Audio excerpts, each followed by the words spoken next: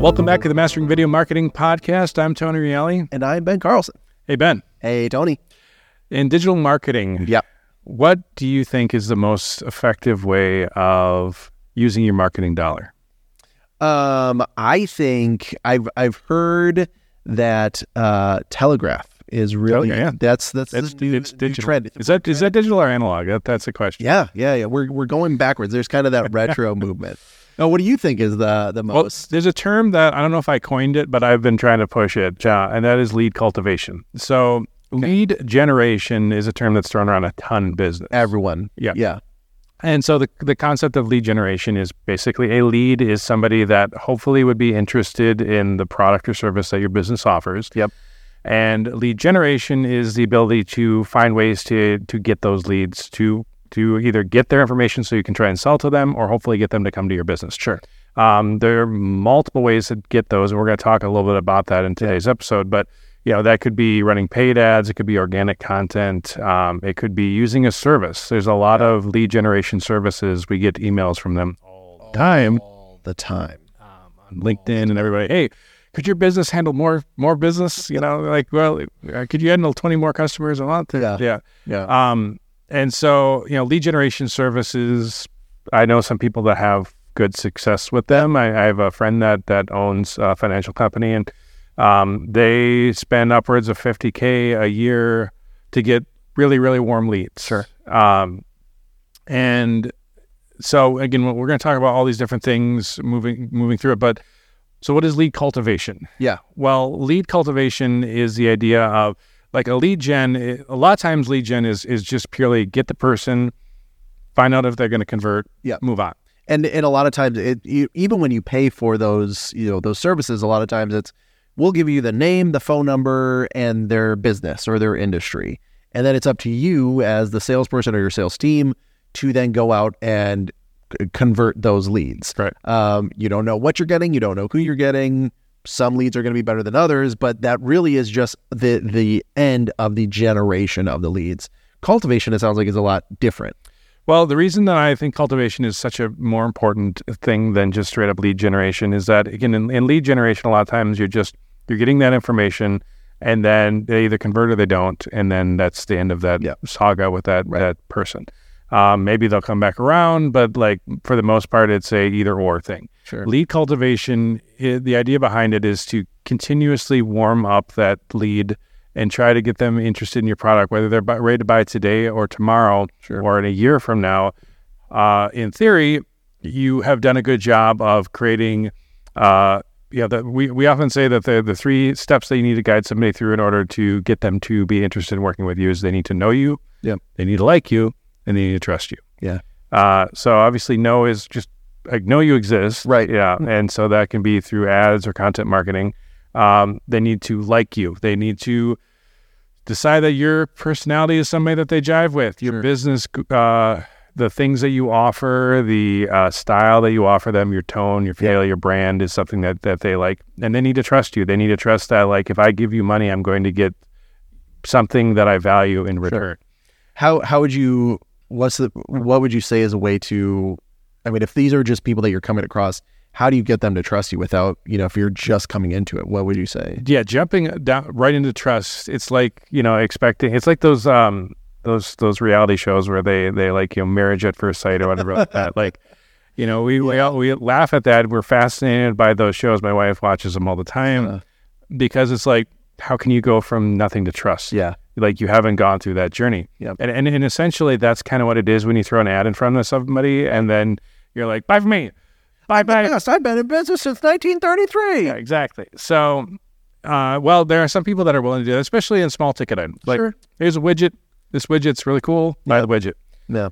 We see Temu. The whole reason that Temu is plaguing the internet with their ads right now is because they have so darn many ads about little widget this, little widget that. And people are like, I'll buy it. I've never heard of Temu before. And then they find out what they kind of become. Temu.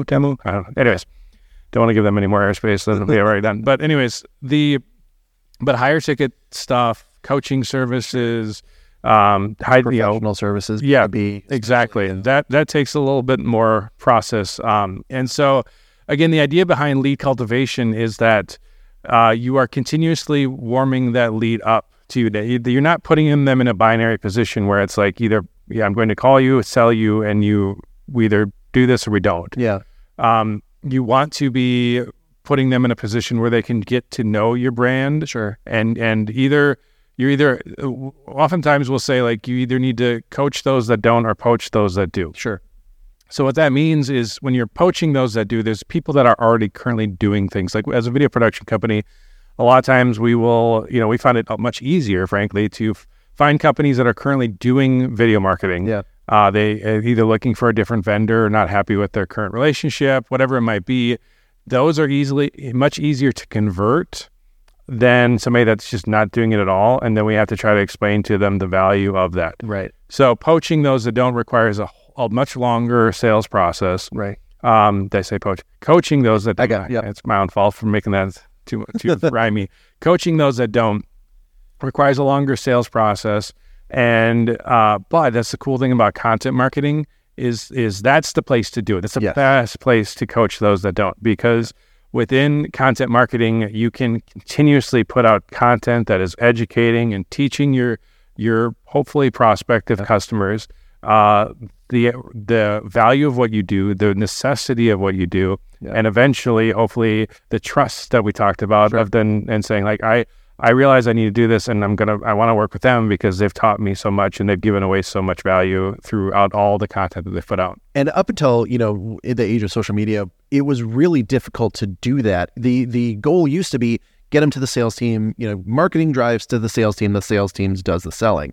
Now we're seeing this shift where if you have a team of 10 people and you're trying to grow your company, how else can you replicate yourself other than by using social media or digital advertising, we should say, to be able to get that message out over and over again? You can take one person, have them record some content, and start coaching across the internet. They don't have to go to all the trade shows. They don't have to go and knock on doors and get it, cold call, because there's only so many hours in the day. But if you're able to replicate that and you put that across 10,000, 100,000, 200,000 screens in one day, now that digital advertising is doing the work for your sales team. And now we're coming in and people are like, oh, I've at least heard of you. Now I'm interested in finding out more. Exactly. And, it's, talking about the age of digital marketing, if we go back a little bit, I know they still do it today a little bit, but it was really popular, 80s, 90s, and so on, the infomercial. Yeah. And how that half-hour airtime, you think about how expensive a half-hour slot on television would be. Right. Now, granted, they would usually put it at non-peak times, Saturday mornings, Sunday mornings, those types of things, late nights. But even so, the half-hour slot of television, how effective that was in order to guide somebody through that sales process, to take them through a half hour.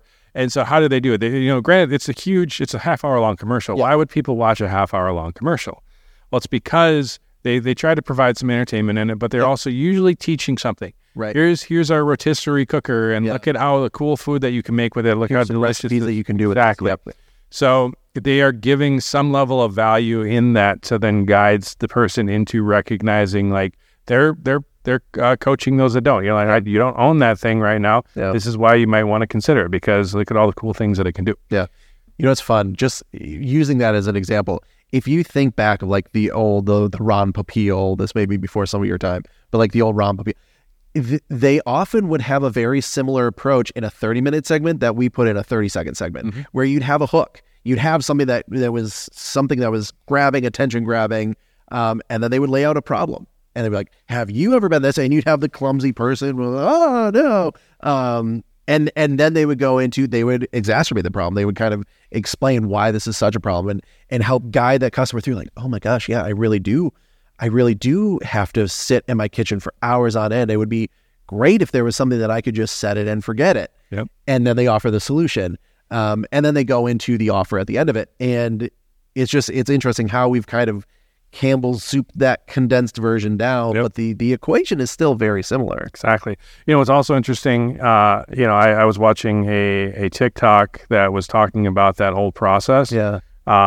And just a quick side note, there's a person that used to work on those infomercials, and he had written a script for their company for the infomercial, and he brought it to the director, and he's like, so this is what I think we should do. And the director's like, no, wait, we already have a script. And then he looked over the script, and it was like idiot customer does this. It was just the like, and he's like, nobody talks like this, and nobody would act like this, and he's like, this people are going to feel dumbed down to. And he's like, listen, the director is saying to the marketing guy, listen, you don't want to educate in your marketing. Yeah.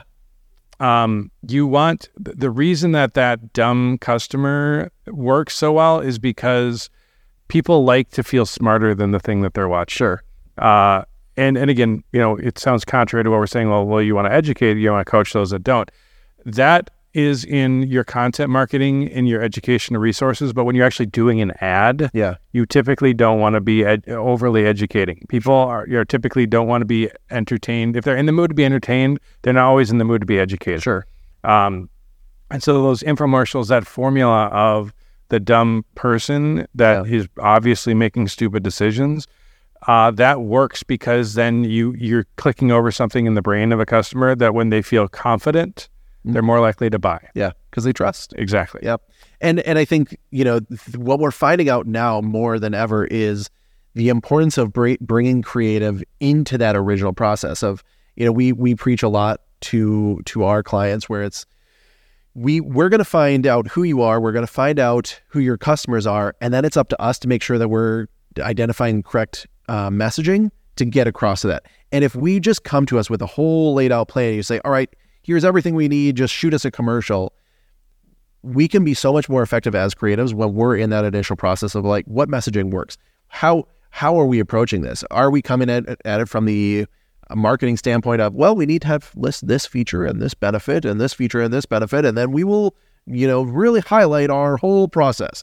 No, that's not what people are interested in. So getting creative involved in that early stages will help exponentially grow the whole development of the concept, because you're going to be able to, I hate the buzzword, but the symbiotic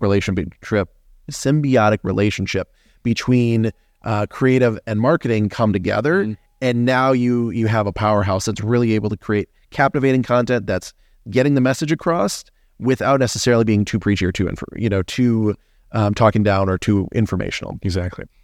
So, we talked about what is lead gen. We talked about what is lead cultivation. And we mentioned the cost of lead gen can be expensive. Again, there's a ton of lead gen services. There's some businesses that's our whole model is lead generation. And, we considered the possibility of it. The truth is we prefer to build systems for our customers that effectively are doing lead generation and lead cultivation rather than going over the side here. Because again, the model typically for lead gen is that they have these leads and they will find somebody to buy it. And then and if you don't buy them, then they'll find another company that will. Right.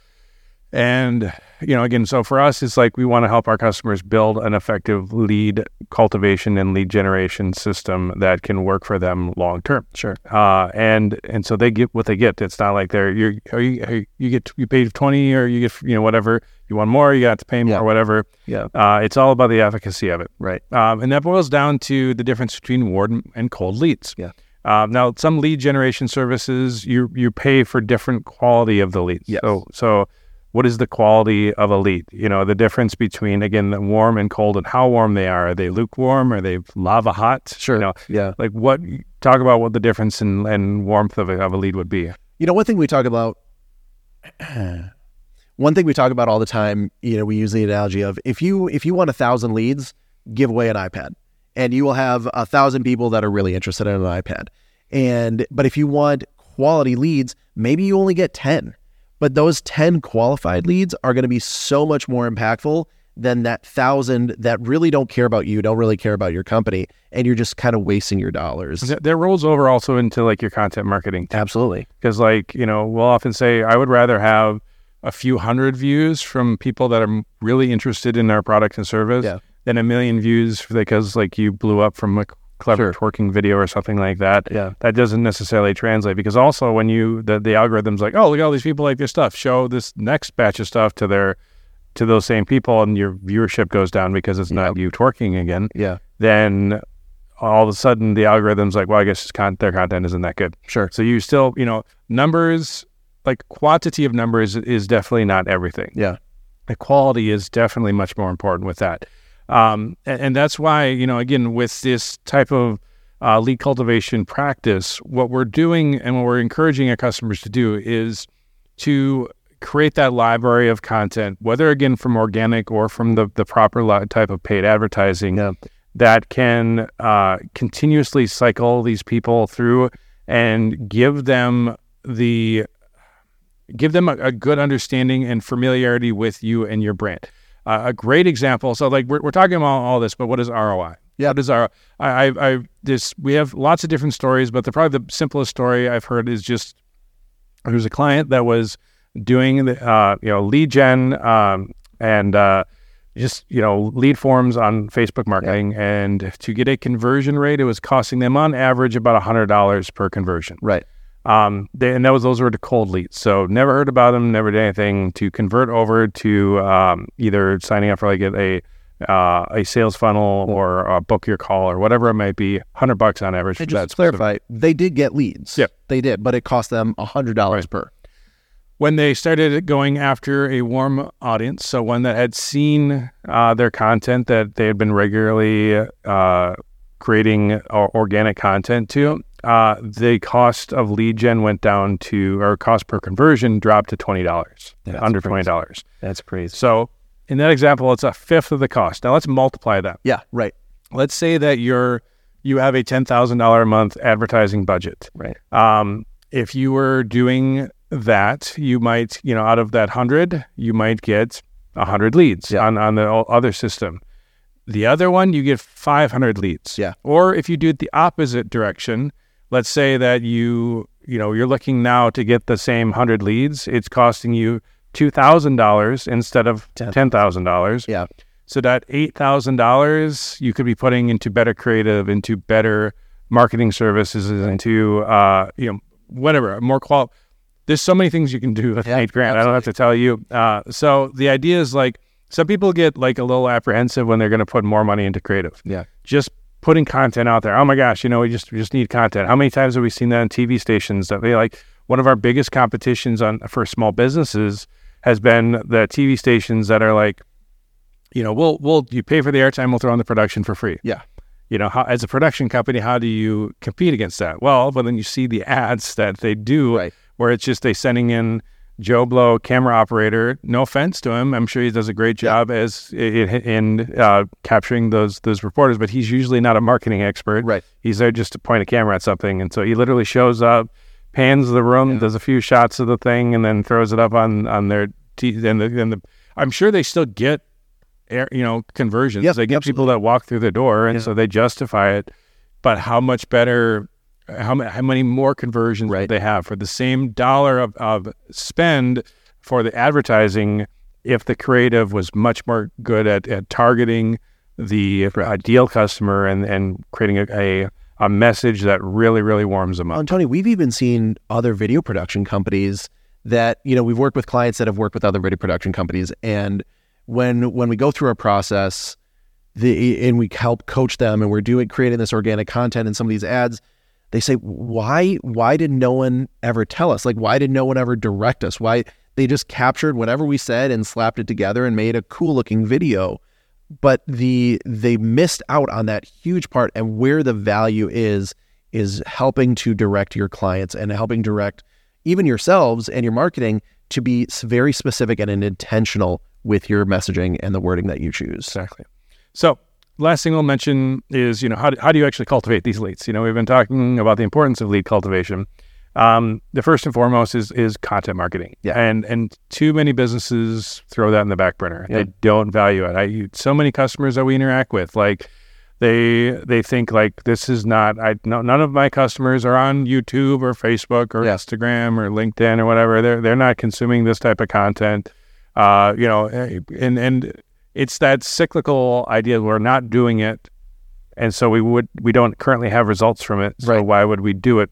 Because we don't value it and we don't get results. Or even more dangerous, we tried it once and we threw up a couple pictures, or we spent $15,000 on a commercial and tried it, but it didn't work. So obviously, therefore, social media doesn't work. Yeah. I just want to encourage you out there that have that mindset. There are thousands, tens of thousands of companies making billions of dollars on social media. It works if you implement it correctly. Right. The big thing about content marketing, there's a major pro and a con. If you were like to like strip it all down to what's the biggest pro and the biggest con. The biggest pro is that unlike ads, where when you turn off the faucet, it stops. Yep. Content marketing can live on. It just keeps going. Right. Yep. I for example, we have a video on our YouTube channel, Filmmaking 101. I literally was at a conference one time. I was asked to speak at a filmmaking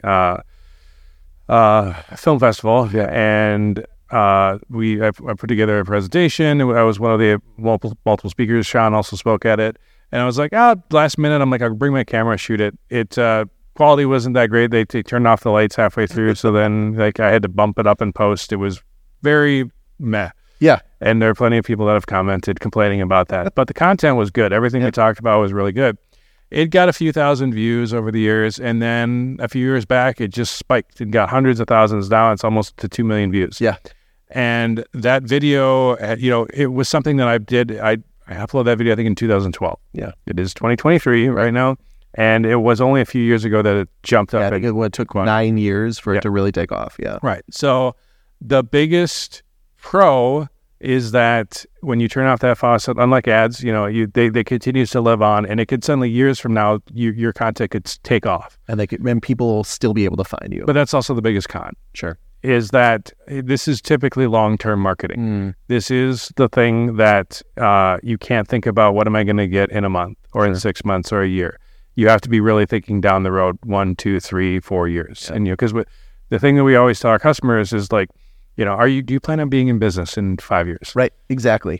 So if the answer is yes, then you should be doing this now. Yeah. Not later, not when we think about it. It's like your health. I recently have been doing keto and been exercising a lot more, and I've lost, over 60 pounds by doing that.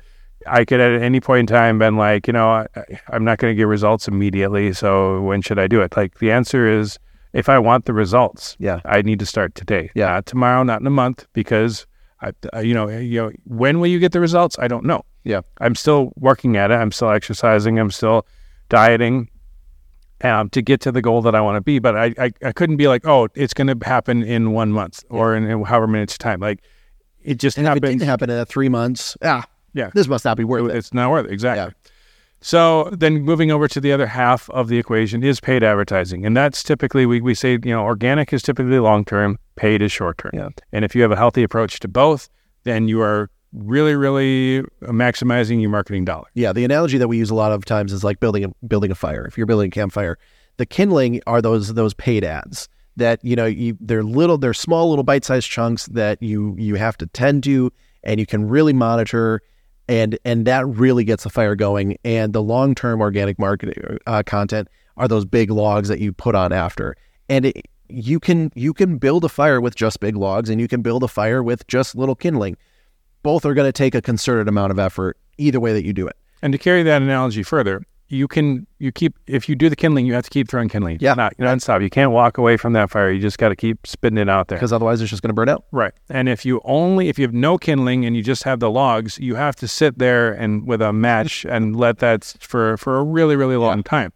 And so again, the same thing is like, if you think about the fire, your match being your initial fuel or whatever, the amount of effort that you got to keep pouring into organic, and then without it actually translating into anything back for you, right? Any warmth or heat or growth for your business, it's going to take a lot longer for that to eventually do it. So having both together, absolutely, you do get that mutual results, and then that can actually provide that growth for your business that you need.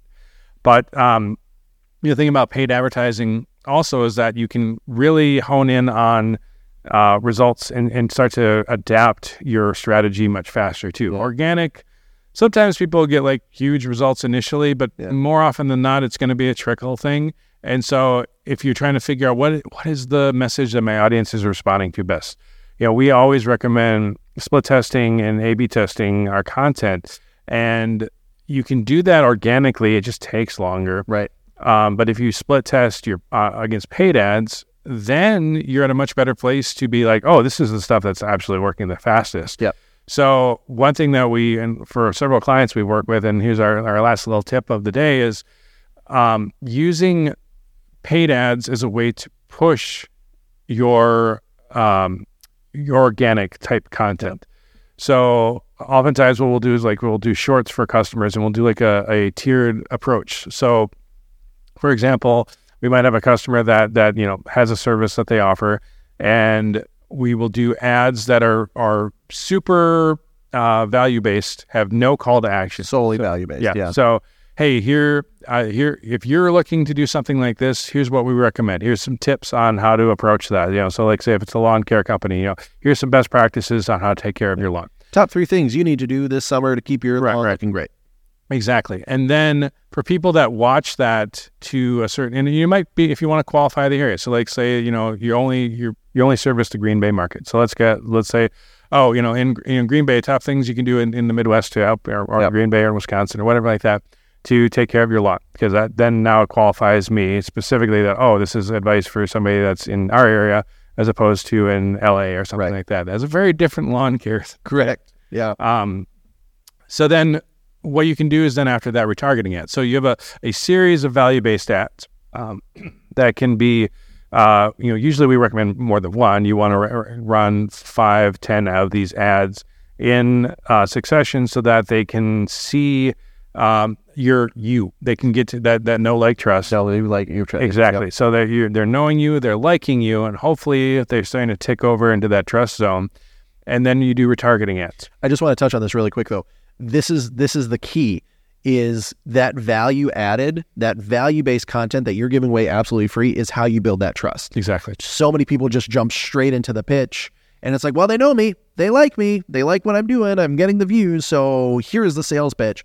And it's people scrolling past. Yeah. And we highly recommend in that first batch of ads, there is zero call to action. Zero. Now, you can definitely name drop. You can name drop your expertise and be like, hey, I'm such and such lawn care company, and this is what we've been helping our customers with. Right. But zero call to action in that. It's just sharing your expertise, sharing pure value.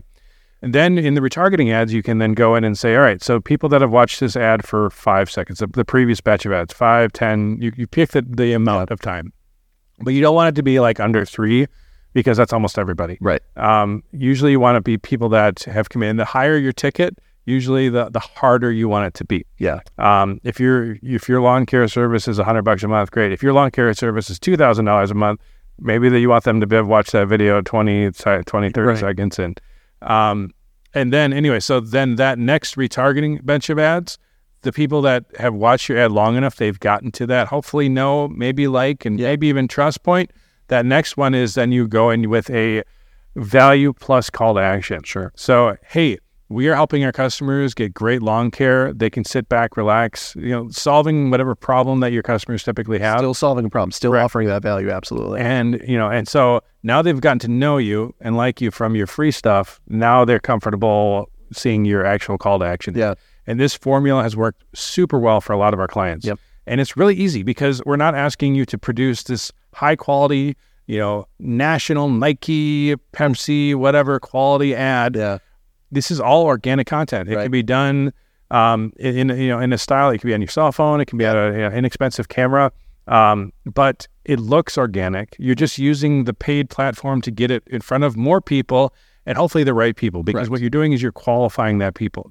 The hook, we often say, is the hook is there to do 2 things: is to stop the scroll and to qualify your audience. Yep. And if in that first 5 seconds you can do that, so again, why we might name drop Green Bay isn't because we're trying to say, okay, this advice is only for people in the Green Bay area. It's you want the people that you're doing a paid ad in front of. Oh, I'm in Green Bay. Yeah, exactly. Yeah, we do that for Arcade all the time. Hey, Green Bay. This Green Bay loves Edgeview Arcade. We mention Green Bay in the title because otherwise it can feel very easily especially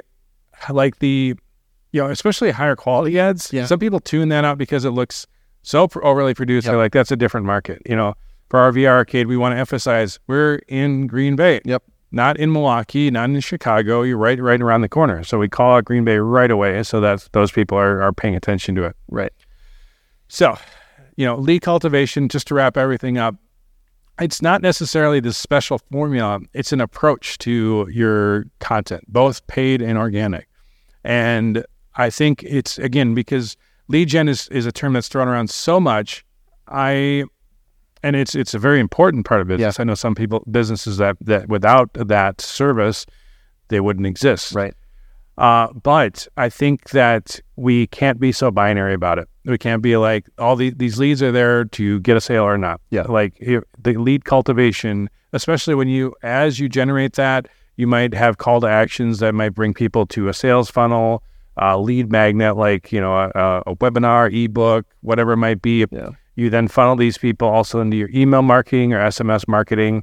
And that can be a great place to continue to warm them, but in that, always be giving value. Yeah. Always be giving value in that content so they can hopefully know, like, and trust you. Absolutely.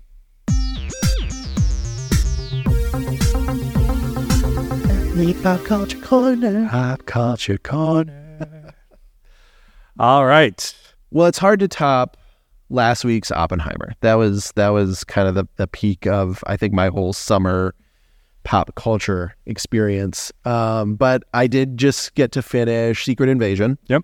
And again, we're going to stay spoiler free. You've given your thoughts on it before. What was now that I've watched it, what was your takeaway? I really didn't like how it ended, but the Secret Wars, if this is a precursor to Secret Wars and Secret Wars takes that story and goes with it, sure. I know I talk about Picard season 1, 2, and 3 a lot, but like season 3 ended so well that it redeemed elements of 1 and 2, didn't perfect it, but it redeemed it. And as opposed to like Rise of Skywalker, I didn't feel redeemed anything that came before it. It just kind of put the nail in the coffin. Yeah. So Secret Wars could improve upon Secret Invasion, in my opinion. Okay. It's still like it began well, and then it ended up in just typical superhero punchy. They tried really hard. Yeah, they tried really, really hard. The kitchen scene, though. The kitchen scene, yes. Again, we'll stay spoiler free, but that still sticks out to me as one of my favorite. Yeah. And again, I am glad that we got to see Samuel L. Jackson acting. Mm-hmm. Like, actually, I know you don't get to be Samuel L. Jackson level without being a great actor.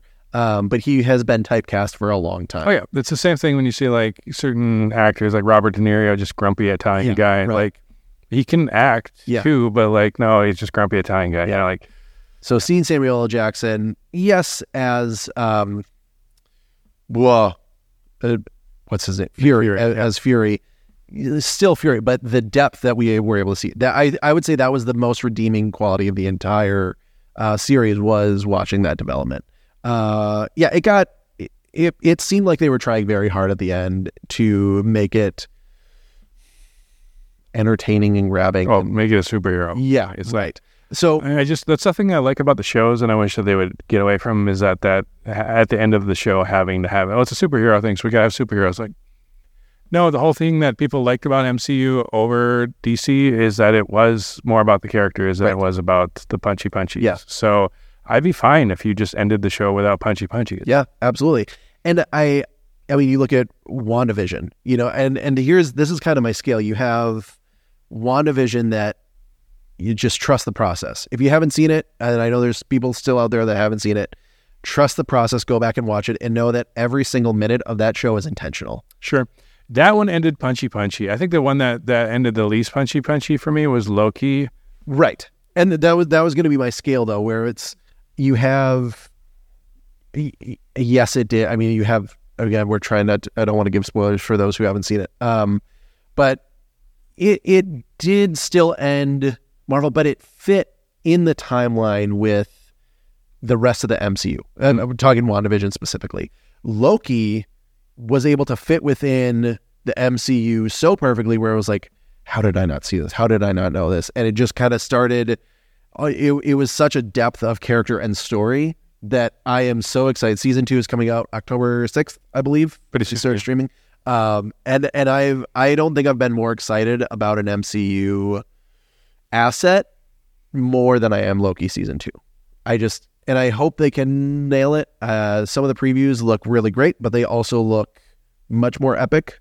And so I'm hoping we'll see. I think I'm in that period of superhero fatigue. I think after Quantumania, that one really was a little bit of a, I don't say nail in the coffin, but like just It was fine. But it was not. It was so superhero the movie. Sure. Like half of what I wanted from that movie, half of what made Ant-Man a good movie in the first place, they just got omitted and just made it a superhero movie. I would say the same thing about. I also watched the Raccoon Guardians. Goodness gracious, Guardians 3. Yeah, especially the end. The villain. It had some really good character moments. Yeah, and I did really enjoy that. But yeah, it was like the antagonist. The funny thing about DC is that a lot of times their antagonists are what drive the movie, and in MCU, it's always the heroes that have been the interesting characters. But that foil sometimes, if that, I don't know. I didn't love I felt like Guardians subsequently got worse with their villains as opposed to better. Yeah, but 2 still was able to hold on. 2 still held on. It had the entertaining value. 3 just, it fell flat on so many fronts that, I feel like it was in that Quantumania realm. And I think that's why I am looking forward to Loki so much, is because it did nail it so well and carried the story so well. Same thing with WandaVision. It carried the story so well. I'm very interested to see what they do with that. Because at least it made sense. I think if you're gonna go in a new direction like Secret Invasion did, you got to go for it. And like, my goodness, my brain is failing me. Did the Knight Rider, Knight Rider? I love Knight Rider. Moon Knight. Completely new storyline, completely new character that hasn't been. I mean, obviously it's the comic book, but hasn't been discussed in the MCU movies or shows yet. That hasn't come out in the canon. And so I was able to say, all right, this is a new individual story that I can really dive into. Secret Invasion, I think it didn't tie close enough to tie in the continued story, and maybe it will. Maybe they'll be intentional and it will. But it didn't tie in enough, and it wasn't standalone enough, and it just kind of fell somewhere in the middle that was like, meh. Yeah. The ending was meh. Yeah. I'm trying to think what else. I haven't really watched any movies. I finally finished Jack Ryan seasons 1 through 4. Nice. I think this is the last season. It made it sound like it was the last season.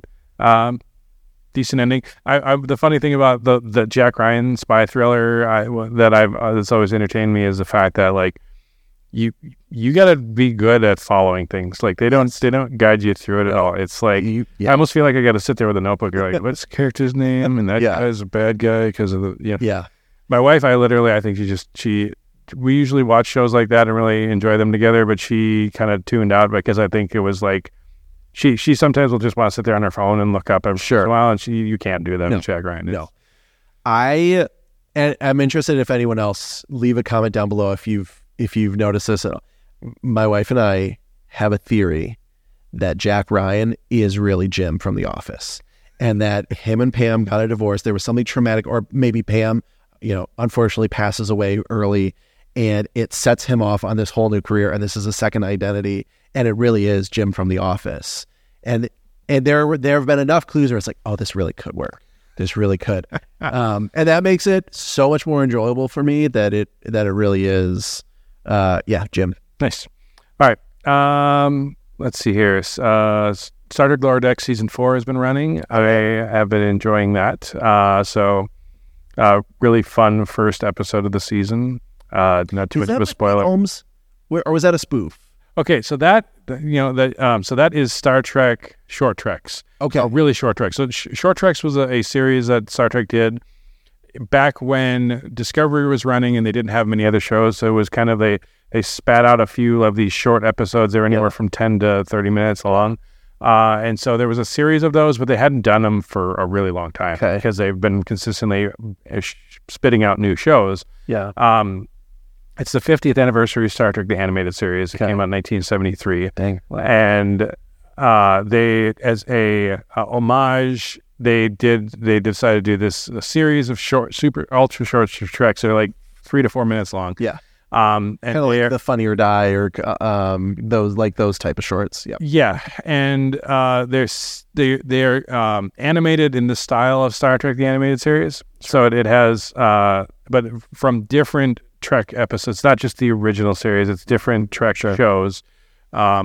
And they have a lot of the original cast that came back. But the first episode they have called Skin a Cat has Pete Holmes as I don't know if he's actually Captain Kirk or just they call him Captain. Yeah. So I don't know exactly what he's playing, but it's hilarious. And they basically said this is not canon. These are just funny. One bit. Yeah. These are just funny, but it's hilarious. And you got to go and understand this is not canon at all. So just let it be what it is. It is some Trekkies having some fun. Oh, yeah. Yeah, and letting them be nerds. Exactly. It's great. I feel like a lot of these were the concepts in the writer's room that, like, were the off-the-wall, like, obviously this is not going to make the show, but we could make a show. Well, I don't know. What's interesting to me is that I'm seeing Star Trek really embrace the wacky stuff. Because season 2 of Strange New Worlds has multiple episodes like that. They have the crossover episode with Lower Decks, which is a comedy episode, and then I believe the following episode was the musical episode, which is also somewhat of a comedy episode. Sure. I mean, it's a mixture of comedy and drama. And then you've got short treks, and obviously Lower Decks has been going on for a while. I'm just wondering if tonally they're trying to separate themselves from Star Wars or MCU or something like that. I don't know. Like, you still have like Picard and Discovery and like a lot of these shows that are still fairly serious, but they are embracing comedy in a way that I hadn't seen them do. Other than like there were always comedic episodes of Trek, Trials and Trouble with Tribbles and Trials and Tribulations, which was a DS9 episode, and there were a few one-offs throughout the Next Generation and stuff like that. They had comedic episodes, but modern Trek has been embracing it a lot more.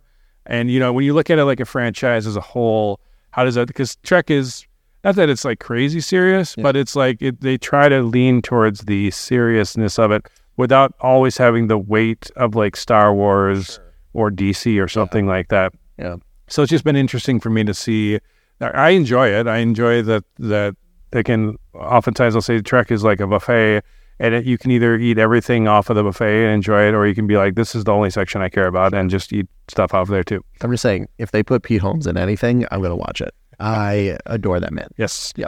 So my last bit of Pop Culture Corner is Starfield. Okay. I don't always pick up games right when they come out. Mainly because crazy busy schedule. I do have quite a bit of a backlog too, so there's that. I own hundreds, thousands of games, actually. I started adding up all the games that I own, like board games, mobile games, console games, anything that was constituted as a game. And I hit about 3,000 and I stopped counting. So I was just, I'm a collector as well. So anyways, with having that many, I'm never going to get through them all in this lifetime.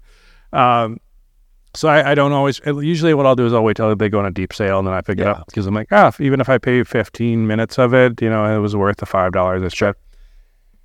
But I was like really interested in Starfield, and even though the reviews on it were mixed to positive, a lot of people complaining that I think a lot of the bad reviews were hopes and expectations more than reality. Yeah. Like, oh, it'd be great if this game also did this. I think space sim games, space RPGs, people always put massive expectations in them. They want it to be the end-all, be-all. Yeah.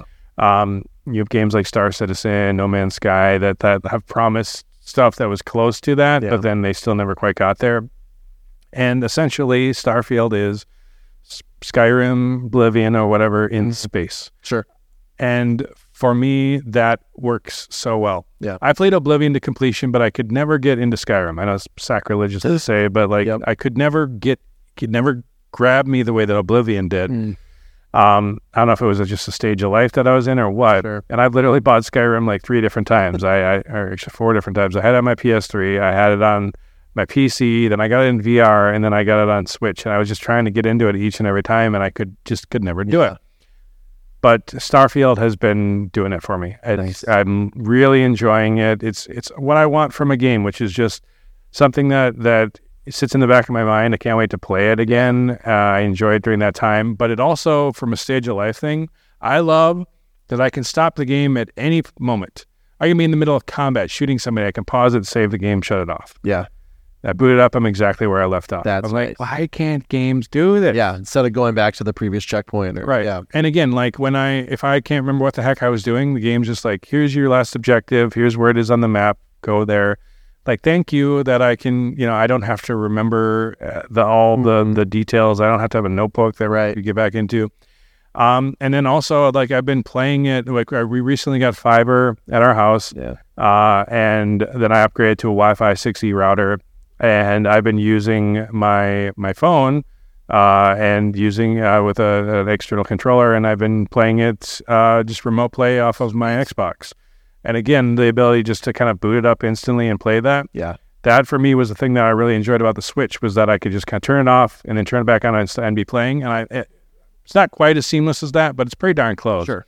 So sometimes I only got 10, 20 minutes to play during the day, and I could do something in that 10 to 20 minutes. And I don't know, it's, again, right now, Starfield is really hitting a lot for me, and I've just been enjoying that.